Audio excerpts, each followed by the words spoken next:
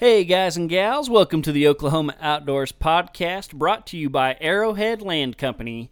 Here you will be educated, entertained, and equipped to get more out of your outdoor experience. So hold on tight because here we go.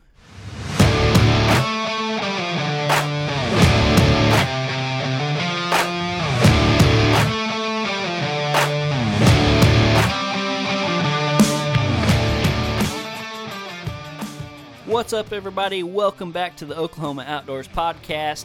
You are about to witness the shortest intro in the history of the Oklahoma Outdoor Podcast because we have a very, very special guest on this week, and we talked for a very long time. So I don't want to cut any of that out, so I'm going to cut my intro a little short this week. This week, we are talking to my great-uncle Harvey. So this is my mom's uncle, my grandpa's brother, however you want to look at it. And Harvey's always had a very special place in my heart because we used to both hunt my grandpa's land back in the day, and Harvey was just so helpful to me. He used to, give me updates on where the deer were, give me tips and tricks, just kind of showed me the ropes. He used to let me sleep in his camper that he had up there, which was a great blessing to me because usually I would just sleep in my truck when I was up there, in high school and stuff. And one morning he even woke me up in time for me to go kill, at that time, what was the biggest deer of my life.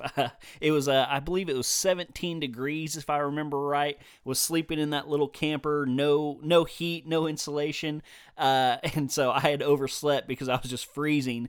But he knocked on the door, talked me into going into hunting, and I actually hunted one of his stands and killed a gigantic buck. So yes, I can't thank Harvey enough. And so I went to his house, sat down with him, took the microphone, and we just had a grand old time. He told me all kinds of stories. We talk about growing up back in the 40s. We talk about hunting. He remembers like before there really were white-tailed deer in this area. He tells a story about his first deer, how it was actually up in Montana, on the Montana-Canadian border. And one or two stories that have absolutely nothing to do with hunting, but are still incredibly entertaining. So I'm going to be quiet now. I hope you guys enjoy this. I sure did. And so after a few words from our sponsors, we're going to get into my interview with Harvey Ritchie, and I hope you guys enjoy it. Summer's here, and bucks are starting to pack on those inches. It won't be long before you'll be able to identify those shooters that made it through last season, which means it's time to get a subscription to Deer Lab. It's time to start taking inventory and uploading those photos to Deer Lab. Deer Lab is your solution to organizing all those trail cam photos that are going to pour in over the next several months. I can't even tell you how many thousands of pictures I get every year, and Deer Lab is the perfect place to store them. Not to mention all the amazing data it helps you log and keep up with to help you pattern your next shooter buck. Check it out at deerlab.com. The hardworking guys and gals at Arrowhead Land Company are really spreading their roots. From a brand new office to hiring more agents, they are doing whatever it takes to make your buying or selling experience the best it can possibly be. Whether you're looking for land in the piney mountains of eastern Oklahoma or the sandhills of western Oklahoma, or maybe some nice fertile Red River country, they got you covered at Arrowhead Land Company. Look them up today. Give them a call. You won't regret it. Memorial Day weekend is come and gone, and if you're anything like me, the last place you wanted to take your boat was to a crowded lake with thousands of other people. If you're looking for a nice getaway, a nice secluded spot for you to go, catch some fish, and just be alone, check out privatewaterfishing.com.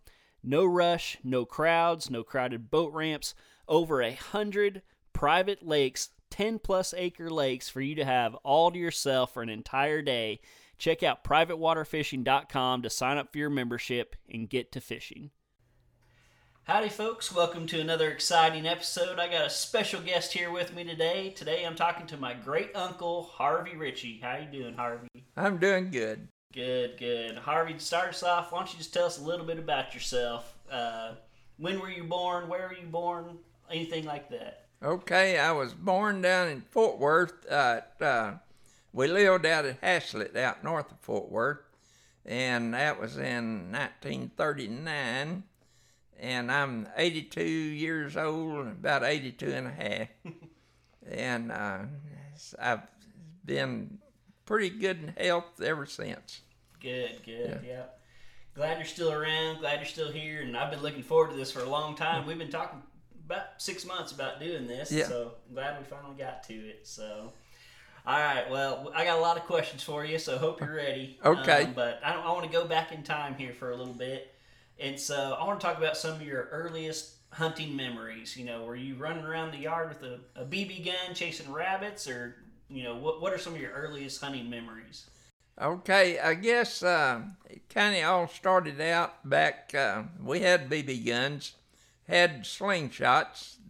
I can't say what we used to call them back then, but anyway, we had BB guns, and then I got a .22 that my daddy bought from my gun rewards for, I think he paid like $2.50 for a .22 single shot crack shot. Mm-hmm. And I've given that to my granddaughter now. But anyway, we hunted rabbits and all with that. And also, of course, my daddy had a cotton gin across the road from our house. And so we would tie a flashlight onto the barrel and go over there at night and hunt rats. And you could see a rat running across on the building, and we had used what they call little bird shots back in the .22, and it'd kill a rat, but it wouldn't knock a hole in the tin. But anyway, if the rat got into the view of the little flashlight, well, then you pull the trigger and you had a rat. So, Gotcha. Yeah. Gotcha. What about like squirrels and stuff? Did y'all do any squirrel hunting? No, not back then. Yeah. No, because I was a little, Mm-hmm. and so anyway, were there cottontails around, or was it all jackrabbits? No, it was all cottontails Oh, there. it was all cottontails. Yeah, Gotcha. we didn't get to jackrabbits till we moved up to Oklahoma. Gotcha. Yeah. Gotcha. All right. Well, let's move up to Oklahoma. So, Okay. how old were you when you moved, and where'd y'all move to? We moved up to Liberty, Oklahoma. In the Liberty Bottom, we were down in the Red River bottom there. The river circled the ranch. We had this Kimball farm released, and it belonged to Kay Kimball, who had, now it's that Kimball Museum down there at Fort Worth and all. And he and my father were friends. And we leased that, moved up there because of a deal had come out with polio, and it was worse than this epidemic we got now. And so Daddy wanted to get us away from the town where they was having a lot of polio around that area. And so we moved up there, and so we... that's when I started in doing a little more hunting, and we'd go out and shoot jackrabbits at night off the alfalfa fields and stuff like that. Gotcha. And then we started in hunting a few coyotes and stuff, and then got into duck hunting and all on the river there, because the river circled around us for 7 miles. And we were living right in the center of the loop there. Gotcha. What river was that? Red River. Oh, it was the river. Yeah. So where's Liberty at?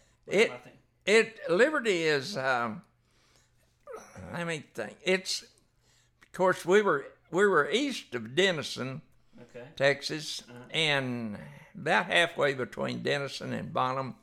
There's a bridge over on Highway 78 north of Bonham. Mm-hmm. We were about halfway between it. And there was a little town of Hendricks, Oklahoma. But there was an old railroad bridge that had a car bridge on it there by Hendricks. Gotcha. And that's what you had to cross to go back to Denison. Okay. And that bridge went all the way across Red River, hanging on the side of the railroad bridge. And it was only like 9 foot wide with the banisters. So if you crossed it with a truck, you had to fold your mirrors in and all to go across it. Gotcha. Okay. While you were talking, I looked up Liberty, Oklahoma, and it came up by Tulsa. That's why I was confused. No. Liberty was just a It was a store, grocery store there, and a little school that was a two-teacher school up to the 8th grade. Man and woman, she taught first, second, and third grade, and he taught fourth, fifth, sixth, and seventh, and 8th grade. Each grade was a different row in the room. Gotcha. Yeah. So everybody was in the same room. Yeah. Okay. Yeah, but they was 2 rooms. The lady had her kids in one room, and he had his in the other. But every row was a different grade. Gotcha. Yeah. Now, what high school did you graduate from? Up at Bonham. Bonham? Okay. Yeah. Gotcha.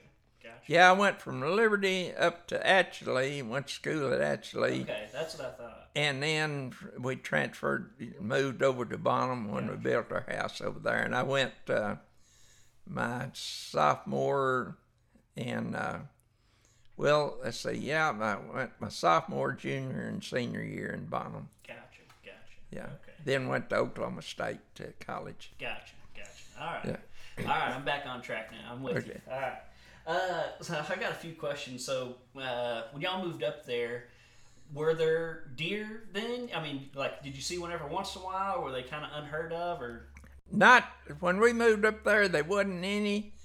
It was later on that we saw some up north of us, up them north of 78th over there. But Daddy had bought a pasture up there, and he was feeding cows, and all of a sudden a doe showed up and come to eat with the cows. But that was the first deer we had seen around there. yeah. And but they gradually then started getting more of them in there, and then we started into hunting them more. Yeah. What year would that have been, if you can remember? Oh, probably in the late 50s. Late 50s? Okay. Yeah. What about turkeys? They wasn't in there for a while, but they finally got a few in, and a little after that, probably 60s. Gotcha. Growing up on the Red River, I'm going to assume you did a lot of catfishing and other fishing. Yeah. And that was another thing. This friend, I had 2 friends that we set out trot lines there on the river, and we'd go over and run them every morning, and then in the evenings run our trot lines. But this is something I don't imagine many teachers would do nowadays, but our homeroom teacher had given me a key to his house. And so we'd go run our trot lines and then come back by his house and go in and clean the fish and then put them in his freezer. Then that evening we'd go back by and we'd get us some fish to take home, and we'd leave the other there for him. But we had a key to his house for like a year or so there. And I don't think any teacher nowadays would give a kid, one of their students, a key to their house. Was it all catfish? And this is something I thought of yesterday, 'cause I was fishing down the road over here. Was bass fishing like a thing back then? Not that much. It was mainly you fish for catfish, something to eat. Were there bass there? Just nobody cared about them. I don't think there was that many bass in the river there then. Yeah. It was more catfish and carp and stuff like that, rough fish, gar and stuff. What about like in farm ponds, or were there that many farm ponds around back then? There were a few, but nobody, stocked them or anything. Right. Gotcha. Yeah. Gotcha. So y'all were much more worried about getting something you could put in the deep fryer? Yeah. Gotcha. What were you using to catch the catfish? We would use chicken gizzards and stuff like that, leftover things, and then we'd make up once in a while some stink bait that we'd fix up on ourselves, but that was the main thing. And now once in a while we'd use grasshoppers, and all, but the main deal, and then sometimes we'd go out and seine some crawdads. But biggest deal was, we could get chicken gizzards pretty easy. Would y'all get those from the grocery store? Yeah. Gotcha. Yeah. What was y'all's, if you had to kind of put like a ratio on it, what was y'all's, what you would eat? How much of it came from the grocery store? How much of it would you, hunt, fish, grow yourself? Oh, well, Mother and Daddy, most of it came from the grocery store or from a calf or something that we raised on the farm, beef that we raised. Yeah. But they raised, they'd butcher a calf every year and stuff, and maybe, a hog and stuff, but most of it, I know back when the war broke out back in World War II, and they put us on rations, well, Daddy, he butchered a calf, and Mother canned most of that meat, to preserve it, and put it in shelves in the storm cellar down there. But that was the main way they could preserve it back in before they got a freezer and all. Yeah, gotcha. Gotcha. So you mentioned earlier that, later on you started hunting deer more. When would that have been? Was there a season, first off? Yeah. It was a regulated season? Yeah. When did that start? When I was in high school is when some friends of ours, we started hunting deer. And that would have been along 55, 56, along in there. And there was some government land up there by Bonham that had deer on it, and that's where we started hunting over there on it. And that's where the most deer was over in that area. Gotcha. And so we started hunting right then. When you started hunting them, did you have any knowledge of how? Did y'all just walk around? Or? Just walked around, started slipping through the woods. Yeah. Yeah, we had no idea. Yeah, we'd just start in. We'd park our car and start in and just easing down through the woods and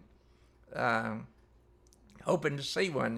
We was surprised. We was excited if we even saw one. Well, much less if we shot one. Did y'all like consider the wind? Did y'all wear camouflage, or was it just no? No, we didn't. There wasn't anything like camouflage. We just wore our Levi's and stuff and headed out. And Gotcha. we really didn't. We went into some areas that we didn't know anything about. And I know one time we went in one big tract of woods over there, and it was a cloudy day. There wasn't no sunshine or nothing. And we made a loop, and we came back, and we actually crossed the road that we were parked on, went over on this other tract of land. We still thought we was going south, and had gone east. And then we came back around and crossed the road again and come back off in this creek bottom and come up through there, and we jumped some deer out. But anyway, we ended up coming back out pretty close to where we had stopped. And then after we got to checking, we had made a big dog leg in there. Yeah.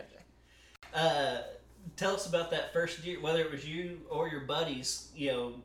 When were you a part of your first deer kill? I think probably the first one was a friend of ours that he killed a doe, and he killed it. My daddy had a double-barrel 10-gauge shotgun, and so this boy didn't have a gun, so we loaned him that double-barrel 10-gauge, and we didn't have buckshot then, it was just birdshot. And so anyway, we didn't think, of all of us, because I'd borrowed a rifle from a friend. Anyway, we were all hunting, and So this boy had gone into the woods a ways and just sat down because he really didn't think he'd have a chance. But this doe came by, and he pulled both barrels on that double gauge shotgun, and killed the doe, and took it back to the car. But he's the only one that got a deer, and he killed it with a shotgun. What kind of rifle were you using? I had it was a 25-35 lever action Winchester that a guy had, and I'd used it some. Mm-hmm. And then later on, I got my own gun, mm-hmm. but that was my first gun, and it was old, yeah. And what was your first deer? The first one to be honest, the first one I ever shot was up in Montana. Oh, yeah? Yeah. I went home, a good friend of mine, he and I roommate, was in college, and he lived at Sweetgrass, Montana. And so I went home with him for Thanksgiving, and we got up there, and this boy came in. This boy that I went up there with, his mother and daddy owned a ranch over in Canada, but they owned a couple of bars over there in Sweetgrass.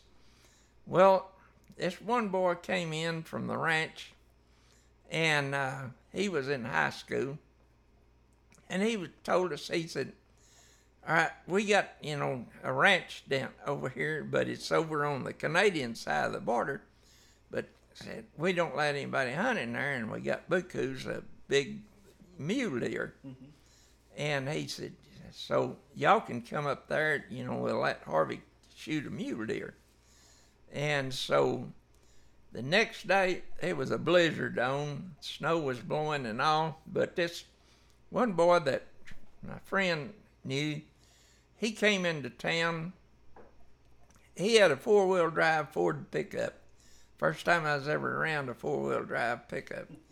But so we all got in it and left and went over there, and they were deer jumping up out of the coulees and running. But so he and I finally walked up a draw there, and a big mule deer jumped up, and I shot it, and it come down off the bluff, and we drug it out and loaded it in the back of the pickup. The only catch to this story, none of us had a hunting license, and I was out of state. All right. So, and you may have to edit this out, but anyway, we come back to town, and Bill and I was going to leave the next day to come back to school. So we decided, we'd, because we'd already took the deer out to their ranch for the ranch hands to butcher, but we kept the head at the big rack, and it was a big, nice rack. And so we decided, the safe thing to do was go out to the dump ground there and cut the horns off, and I'd just take the horns home with me, and we'd throw the head away. All right, so we went out there. Well, you had to go. The dump grounds was back over in Canada again, and I'm trying to think of the name of the little community there that was Canadian, but anyway, it's on the north side of the border from Sweetgrass, but we went to the dump grounds, Bill and I and these other two boys. Well, went down there and got their saw out to saw the horns off. Well, we looked up on the hill, and there's a Jeep had pulled up there, but we didn't think nothing about it. And we sawed the horns off and threw the head away and put the horns back in the back of the pickup, and we left. Well, when we went by that Jeep, it was a game warden, border patrol. I said game warden, but it was a border patrol. Anyway, he saw it, but anyway, he was the one then that called the game warden, because he had seen us down there, and so he had recognized this one kid, and he lived there in Sweetgrass, and so in a little bit that evening, well, we were out, and this boy come running over, and he said, the game warden has come by my house and said that they got the head of that deer. The border patrol saw us cutting the horns off. And he said, my daddy is about to throw a fit because they were talking about arresting all of us. And so, anyway, we circled around and went back to his house. Game warden was there. And so they had come down and had stopped us really before we got back there. And we opened up the trunk of the car and we had the horns. Well, they had the head and the horns, and the head matched up. And so I said, okay, who shot this deer? Well, this good friend of Bill's, and he'd become a good friend of mine. His name was Danny McAlpine. And he said, I shot it on, because they had a bunch of land out there. He said, I shot it earlier on, our place. And because by this time the deer season had closed. And the day before or so. And he said, so, I was giving Harvey the horns to take home. They said, okay.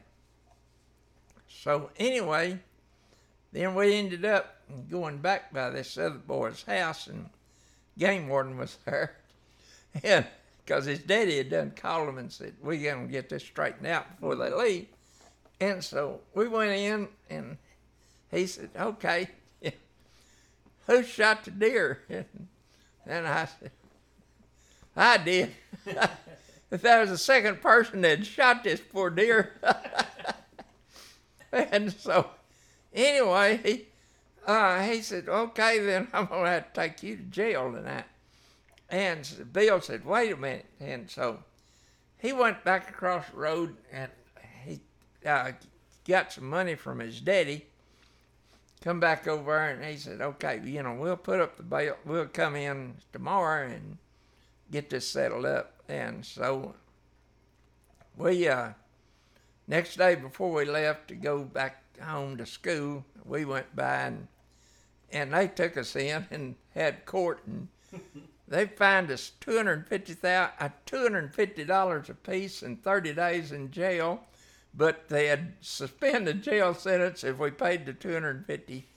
And so Bill had a checking account in a bank there next door. And so we went over and got the money and paid them, and we left. But the game warden had promised he'd give us our deer head back by the horns, but they never did. But that was my first experience with that. Deer. Yeah. Gotcha. Yeah. That's quite a story. Yeah, so that was not good. Yeah. Yeah. So after that, I always made sure I was legal. That's good. That's a good lesson. Yeah. What about hogs? When did hogs show up on the picture? Hogs, they didn't get there till here lately. I guess we started having problems with them when planting corn. And let me think. That was, good grief, the late 70s or so. No, that early. I would have thought it'd been later. And there was a few started showing up then, and but they got really thick back in in the 80s and all. But There was a few, popped up, but the main deal was back in the 80s. Gotcha. Yeah. But they got really bad about the time you'd plant corn. Yeah. Yeah. Switching gears back to deer, when would you say deer hunting really got big? Like when did they have, seasons and people were wearing camo and like really actively hunting deer? I would say, because I'm 56,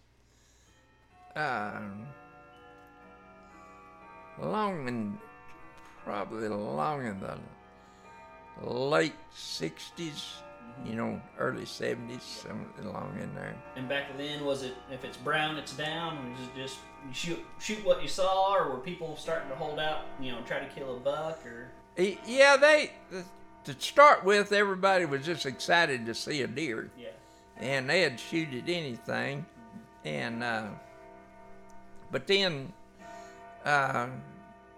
when I moved back up there to the farm, and that was, let me think, the early 80s, then we started in trying to do a better job of managing the deer and hunting more for the bigger horns. Yeah. We'd pass over the smaller stuff and might go for a couple of years and not even shoot one, just to wait on one that we knew was out there. Yeah. That was in the 80s? Yeah. Gotcha. Now, back then, was there like a one deer limit? What was that like? Yeah, and over in Oklahoma, the rifle season was just like a week long. Mm-hmm. It was real short. Yeah. It wasn't like Texas. Mm-hmm.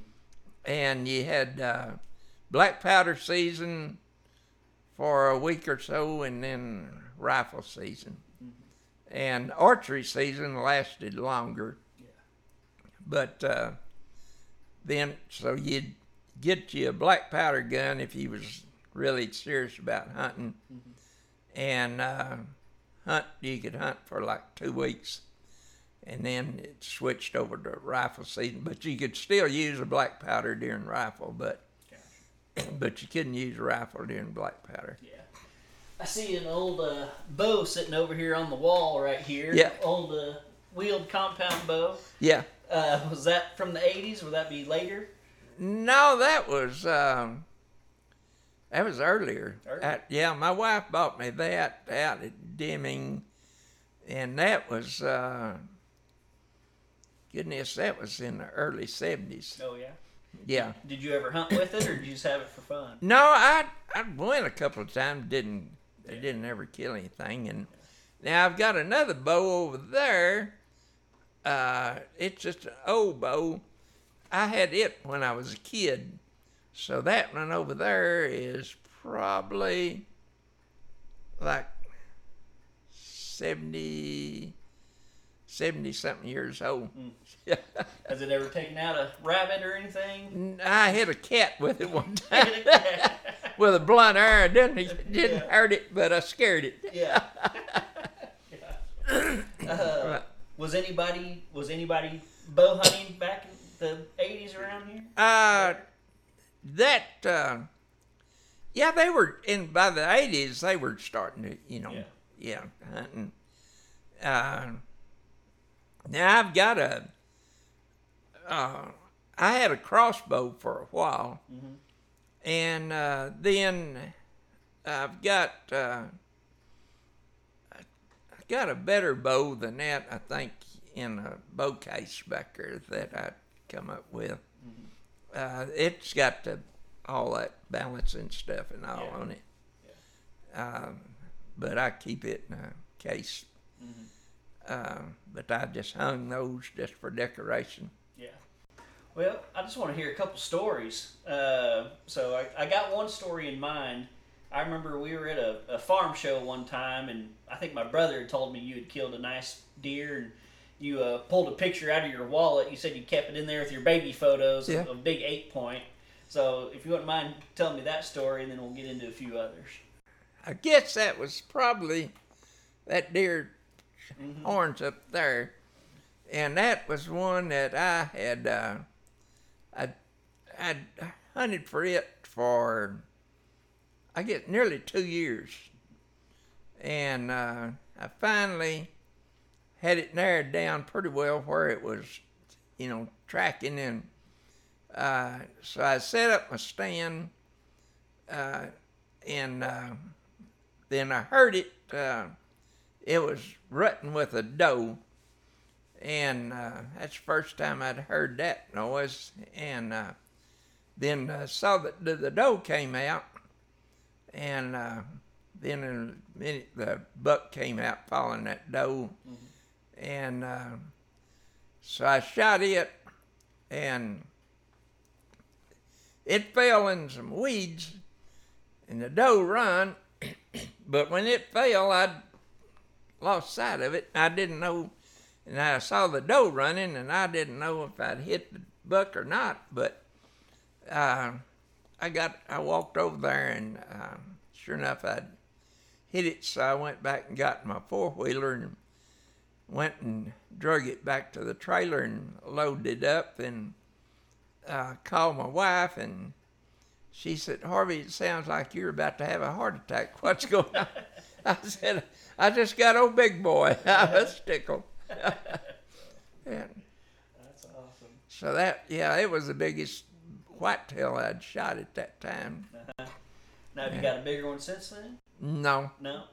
That's my biggest one. Gotcha.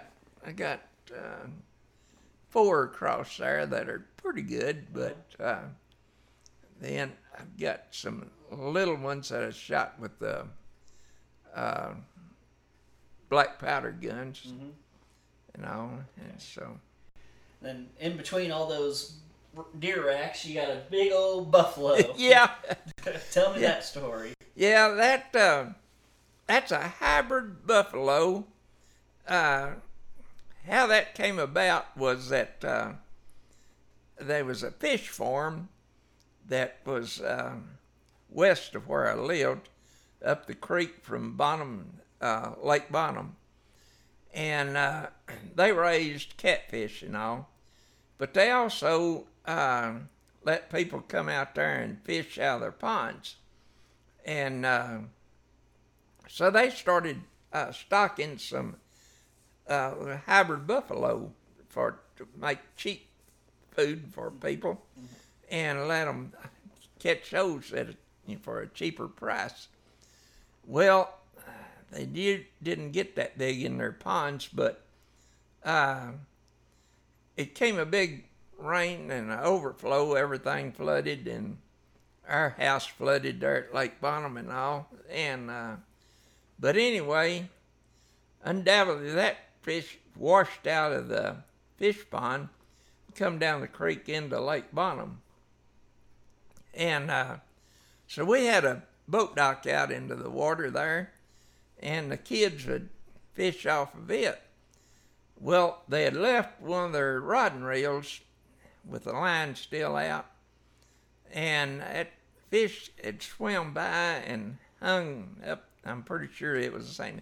Anyway, it hung the rod and drug the rod off into the lake. But my son and I, we got a little Walmart trot line, a little cheapo, and set it out. We run it from our dock to our neighbor's dock, and baited it out.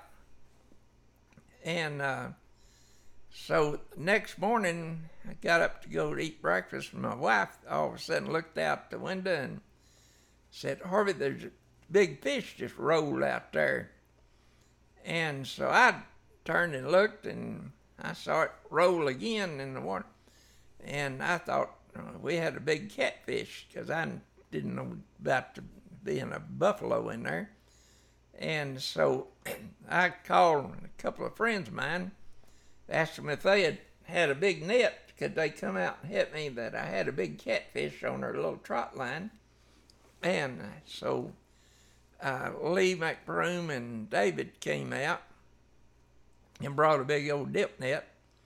And so we got in their little kids' little aluminum flat bottom boat that we'd used to bait the line out with, but we got in it, Lee and I did, and started going down the trot line, and that thing rolled up, and I got it in the dip net, and so we just cut the trot line off on both sides of it and started to the bank, and David walked out and waded out in the water and got it and drug it over on the bank, and we saw it had scales on it. We knew it wasn't a catfish, and we still didn't know what it was.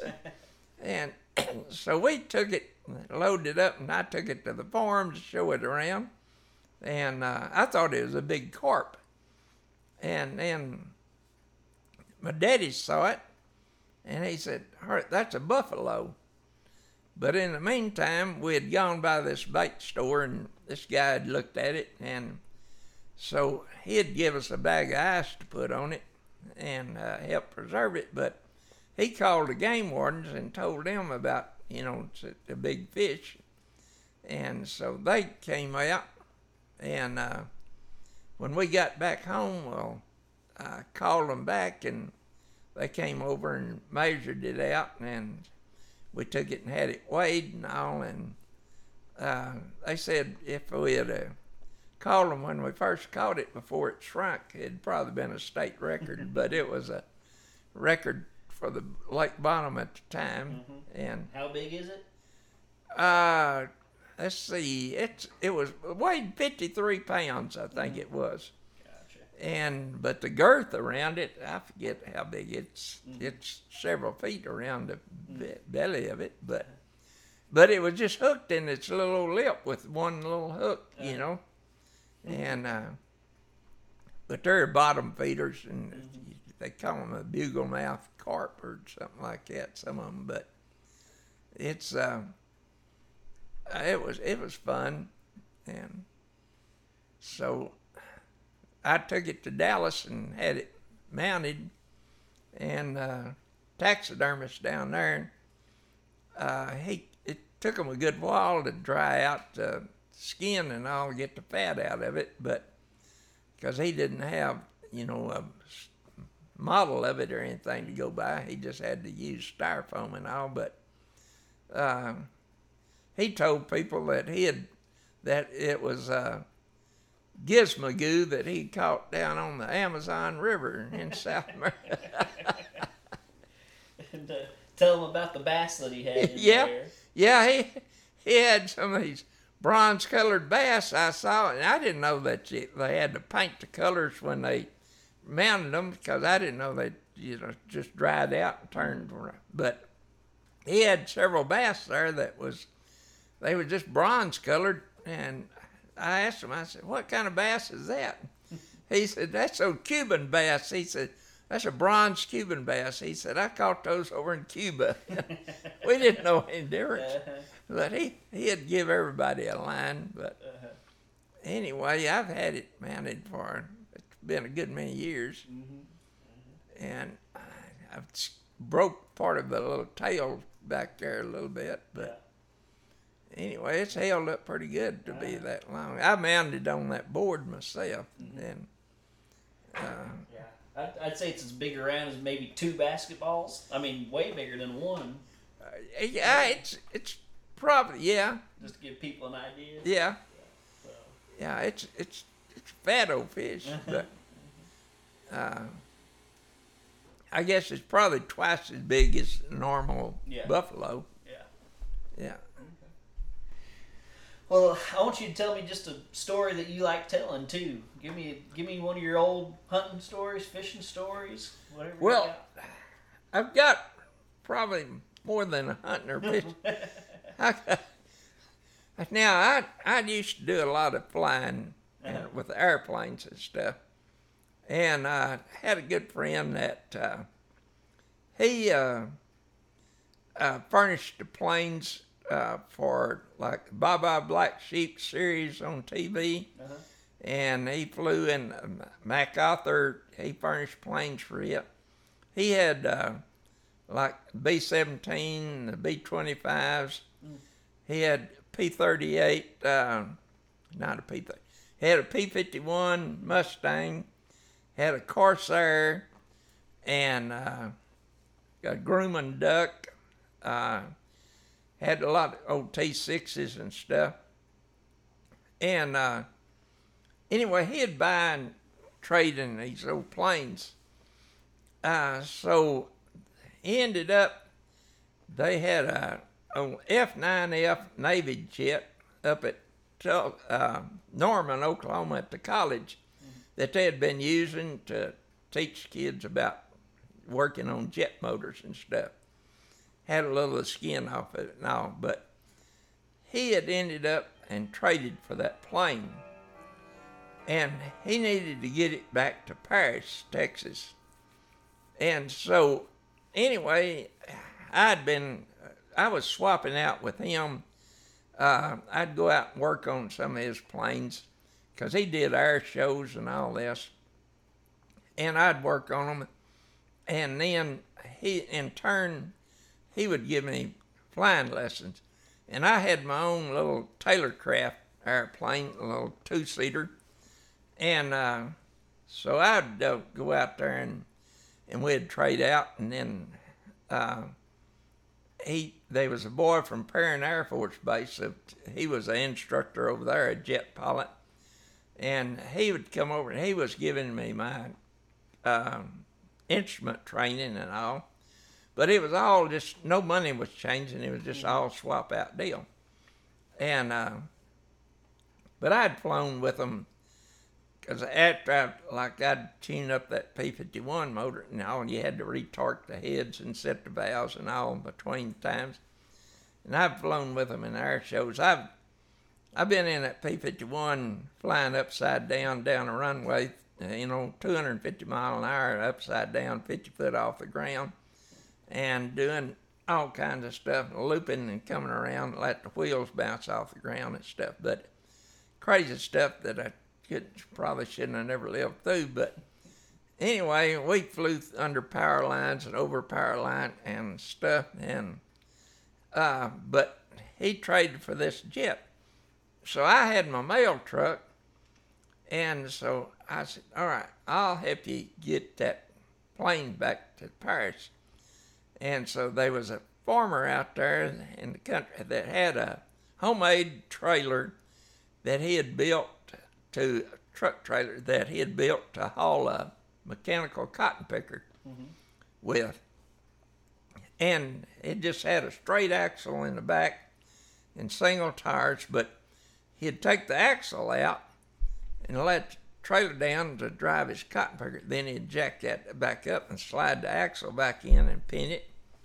I mean, it was rough built, but wasn't licensed, nothing. I mean, and so anyway, he said, y'all can use that. So we had a piece of channel iron that was wide enough to fit the landing gear, but it had a ramp down the middle where we could run the nose gear of the jet down the middle of it. So we go up there. I take my truck and pull this old trailer. And we get up there, and it was one of those jet that folded, the wings folded, to fit on an aircraft carrier. And so to pull the pins to take the wings off, you had to fold them. And another dumb thing we did, we hooked up in the wheel wells. We found the hydraulic lines. And we didn't have a hydraulic pump, but we had a bottle of oxygen, and one way had blowed the thing up, but we hooked that oxygen bottle up to that hydraulic line, cracked it on, and blowed that wings on each side. And usually oxygen, when it hits oil, it'll blow up, but anyway, we tilted those wings up and pulled the pins and took them off, and we got the plane loaded on that trailer, and we loaded the ends of the wings on his pickup. And but the rest of the plane, the tail section and back wing, everything was there. And we were, I think, close to 14 foot wide with, the landing gear and all out there, and the stubs of the little wing. And we got some clearance lights that you could buy back then, the little cone-shaped ones. You'd buy them like 50 cents a piece or something. And so we got some of those because this trailer didn't have no lights. And we strung wire, and we had a little clearance light out on each end of the main wing part. Had one in the tailpipe of that jet for a tail light going back. And we left out of there, got on Interstate 35 heading south. My truck was green-colored, kind of army green, but I had a U.S. mail sign on it on the front over the windshield. And here we was going down, Interstate 35, no tags, no permit, nothing, overhike, everything. And, highway patrol, a couple of them went by, and this was about when the Korean War kind of started. Mm-hmm. And so I guess they thought it was military deal moving. And nobody ever bothered them. And so we came, and we cut off and went across and went through Ada. And at night, we went right down Main Street, downtown Ada. Had to dodge the red lights and stuff to keep from pulling wires down. Cops were looking at us and all. We went right on through town. And so everything was good. We got nearly back to Durant. I was going out on the ramp on the road going to the Blue River Bridge, and blew out a tire on the trailer. And so here we was out on this, 2-lane road. Wasn't no shoulder or nothing. Couldn't get off. We stopped and got to check to see what was going on. And Junior and them pulled up. They had turned around, come back, and they was stopped across the road over there waiting. Anyway, he got out, and so the boy that was with him took the pickup, went on up to make a U-turn to come back. Well, all of a sudden, here come this car flying down through there. Junior and I had to jump out of the way to keep from getting hit. And that car went right beside the tailpipe on that jet and hit the other back tire on her trailer, bent out, but their lights went out, they spun around, and it busted their battery and all in her car, but tore up the front end, but it bent her back axle on the trailer. But it was 3 drunk guys in that car. And so they get out, if we go over there, and they were carrying on inside the car for a good bit. They get out, and we knew they was drunk as skunks. And that one said, "What have we done hit?" And I said, "Y'all hit a jet airplane." He said, "What's a jet airplane doing out on the road?" I said, "What are you doing out here drunk?" And so anyway, Junior was trying to get them to let us push their car off the road, get it out of the way, because they had the other lane blocked. And anyway, finally, a truck came through going back north. And so the truck driver, Junior gave him some money and 2 of these old fellers was willing to get in to go back to Ada. They were out of Ada. And he said he'd take them up there and drop them. But the guy that owned the car, I said, "No, we got to get a highway patrol down here, to take." And I said, "You don't want a highway patrol. You're drunk." He said, "No, that's the law. You got to get a highway patrol." And finally, the guy had a dairy up there, dairy farm, not very far from there, and he had seen all the commotion down. He'd come down. So he and I got to talking. I said, "I know the guy over at Kinefix that's got the gin over there." I said, "Maybe we can go over and borrow a tire to go on a trailer so we can get on out of the way." And so he said, "Okay, I'll drive you over there." And so he and I left and went to Kinefix. Well, we come back. We didn't get the tire, but we got back. We noticed the car was off in the road, off in the bar ditch down there. And depot ditch. But, but the guy was gone. And so, anyway, this guy that had the dairy, he said, all right, if you can back that back up the road, then y'all could pull it up there and, park it behind my dairy barn, nobody can see it. And you can pull your axle and go, get it fixed and come back and get it later. We said, okay. Well, I still hadn't asked Junior what had happened, But anyway, we left. Because Junior, he was a Baptist preacher. Yeah. So, next day, I asked him, I said, Junior, what happened? How'd y'all manage to get rid of him and get the car off the ditch? He said, I finally told him, I said, you want to go get a highway patrol, get my pickup, and we'll go find you one. And he said, I got him in my pickup. I took him up the road about 10 miles, and I said, I got to stop and pee. And he says, I do too. I need to. And his Junior said, when he got out, I took off. He said, I left him in the bar ditch. Went up the road and turned around and shot back by him. He said, I left him out there.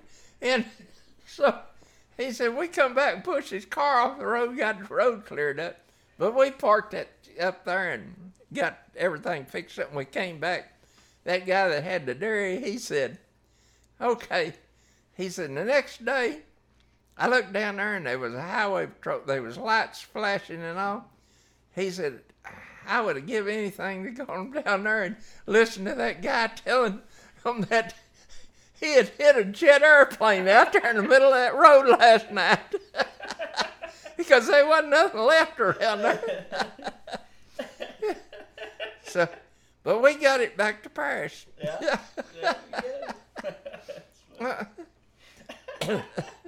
That's quite a story. yeah, that was an experience.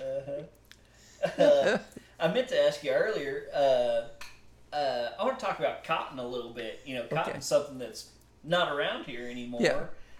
But your daddy had a gin? He had 7 gins. 7 gins? Yeah, Daddy had 7 cotton gins there at the last. He also had a few ice plants, and then he had a grocery store over there in the edge of Dallas years ago, and an ice plant there. But he had the power plant there at Haslett that generated the power for the town before Texas Power and Light came out. And he sold out to them, to Texas Power and Light, but ice plant. Are you talking like the big squares? Yeah, they made big blocks of ice, and they delivered ice around and sold the big chunks of ice. Yeah. But because that was before electric refrigerators, and we had a great big ice box. I still got a little one over there, but Daddy then he put in a refrigerating unit under our house was built up high off the ground, and he had the compressor and everything under the house, and the cooling coils, he put them into the big ice box. And so we had one of the first electric refrigerators, even though he had an ice plant. But anyway, it's, he stayed busy with that. He bought and sold gin machinery and stuff. Gotcha. And I think I remember you being there. You've picked a bunch of cotton by hand, haven't you? Yeah. And then I had a mechanical picker. I did a little custom picking with it. Yeah. And run it and all. But there's a lot of folks today that will never know any kind of work like picking cotton by hand. No.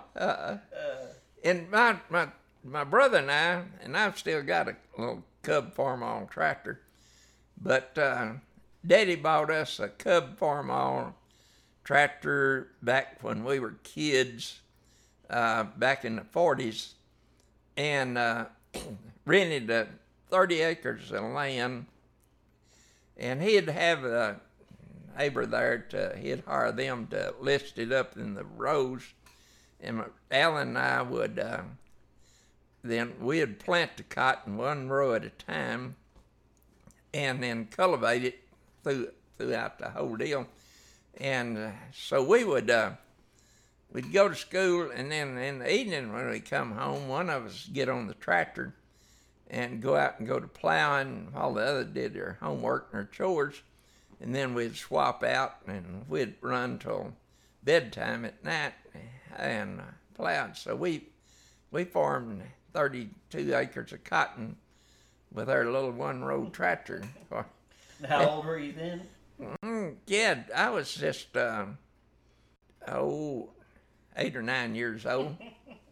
Yeah. He was younger, right? Huh? Alan was younger. No, he was a year old. Oh, he yeah. was a year older. Yeah, Okay. he liked 8 days being a year older than me. Gotcha. Yeah, we started driving when we were real young, and I turned a truck over with a load of wheat when I was 13, hauling wheat to Durant. Mm-hmm. And wonder I hadn't got killed. But now Daddy would let us go to town in a pickup and pick up a barrel of gas to haul back for the combines, but he wouldn't let us drive a car to town. Mm-hmm. But I started hauling gin machinery and stuff to West Texas and all, way before I ever had a driver's license in a truck. But now, my father, he started out, his mother and daddy, his daddy never owned a car, and they were just sharecroppers.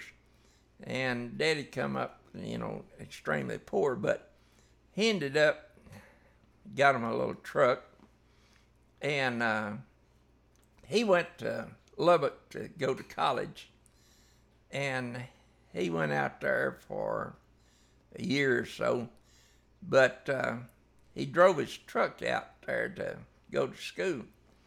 Well, he's getting ready to come back home for the summer, so he was trying to pick up a load to haul back to help pay his gas. Well, there was an old feller out there that was wanting to move back to Fort Worth, move his family and all. And so Daddy agreed to haul his furniture and everything back. And this old man, he had an old, I think it was a Model A Ford car. And so, anyway, he was going to follow, and Daddy was hauling his furniture.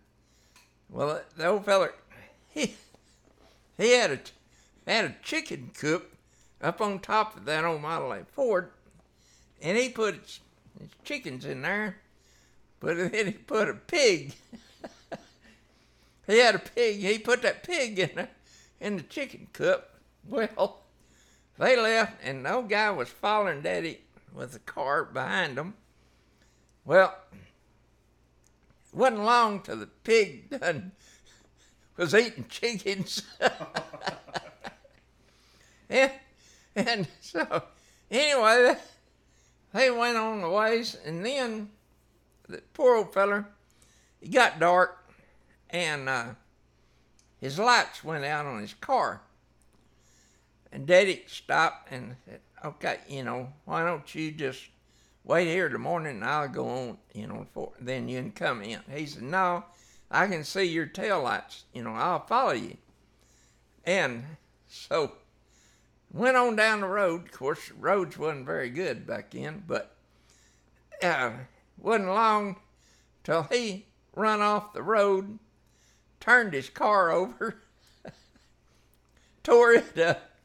And so Daddy stopped, and they back, and he got a check. They tied onto the old boy's car, drug it out of the ditch, and so they towed it into the next little town. And the poor old feller, he traded the car to a guy there at the filling station, had a little two-wheel trailer. And so he traded his car for that two-wheel trailer, and they hooked it on behind Daddy's pickup, and he loaded the rest of his stuff off the old car into the trailer. And he took, they had an old dining table, he took it and he turned it upside down on the roof of Daddy's truck, and he put a blanket around it, and he put his 2 kids up there in that dining table with the legs sticking up, wrapped with a blanket, for them to ride on the roof, and he and his wife was riding in the truck with Daddy. Well, before they got to Fort Worth, it started raining. Daddy said, I never saw anybody have as much bad luck as that old man did in his life. And he said, here we come into town. His kids was up there like drowned rats riding on top of the roof of my truck. And it was raining and all of his furniture is getting wet. He said, it was a horrible trip. Yeah. And so Daddy would get tears in his eyes of laughing so about that when he was telling about it. Oh, man. Well, I think we got time for one more good one. You got I'm trying to think if I have a topic or if I just want to let you go again. I think I'll just, whatever you want. All right. Well, I think I started telling you about, of course, I'm 82 years old. My doctor says I'm better shape than any patient he's got at my age. And he told me years ago he'd swap blood with me. But anyway, I've been blessed. I've gone through a lot of things. I've had a lot. But I was married to the same lady for 51 years. And enjoyed life, and but I'm a firm believer in the good Lord. I'm a religious person in that respect. I'll have a drink and stuff, but the good Lord has watched after me. And when I was a kid, well, I had a vision of him, and he told me I was a good little boy, and I told my mother, and from then on, and later on in life, well, I had a friend that was up in the mountains there in New Mexico, trying to put in a plant up there to recycle the old tailings from the gold mines when they hand sorted the ore. And because they had to haul that ore for good ways to get it to the stamping mills to mine it. And so if it wasn't good quality, they'd throw it out. Well, he had come up with a plan to grind this old ore, and they used acid and stuff to dissolve the gold out of it. And so he and his partner was up there, and they was running out of money and really didn't have that much experience about building stuff like that. And I'd built feed mills and gins and all. And my wife and I and Bobby, we were up there and started driving through looking at the mountains. And we went by, and so he started talking to us, and he was nearly in tears. He was down to his last dollars. And so I told him, I said, look, I'll Shirley can keep an eye on my trucks, and I'll get a phone where I can talk to her from up here, but, I'll come up and I'll help you. He said, Harvey, I can't afford you. And I said, you don't have to pay me anything. Just when we get through with this, just pay me what you think is worth. And so I went up there and started out living in a horse trailer and helped them, and then I bought a fifth wheel camper trailer and moved it up there. But I stayed up there for nearly a year, helping them get it all set up and going. But I had another vision while I was up there that I was told I was doing the right thing. And so anyway, helped them get that going, and it was quite an experience. And but that while I was up there, they was elk and all, and so I went elk hunting, and I had a donkey that would follow my own mare, and we went back in the wilderness. There was millions of acres up there, and if anything had happened, nobody would know where we was at. But we went back in there and elk hunting, but we camped one night. We was way up on the mountain and overlooking the river down on the below this there, and I had a little one-man tent, and I was in it, and had the donkey was just running free, had the mare staked out, and I'd put out some sweet feed for them. And there was some javelinas come in there during the night, getting that sweet, what was left of it, rooting around. I woke up and I could hear these hogs going on, but I'd had a nightmare, and I thought it like the donkey had laid down on my tent, and I was under. But I was so far down in my sleeping bag, I was about to smother because I was getting away from the hogs. Yeah. So anyway, by morning, when I thought, if I didn't make it back out of here, I'll never get back up in here by myself again. But I found a matched pair of elk horns. Mm-hmm. And so I tied them on the donkey.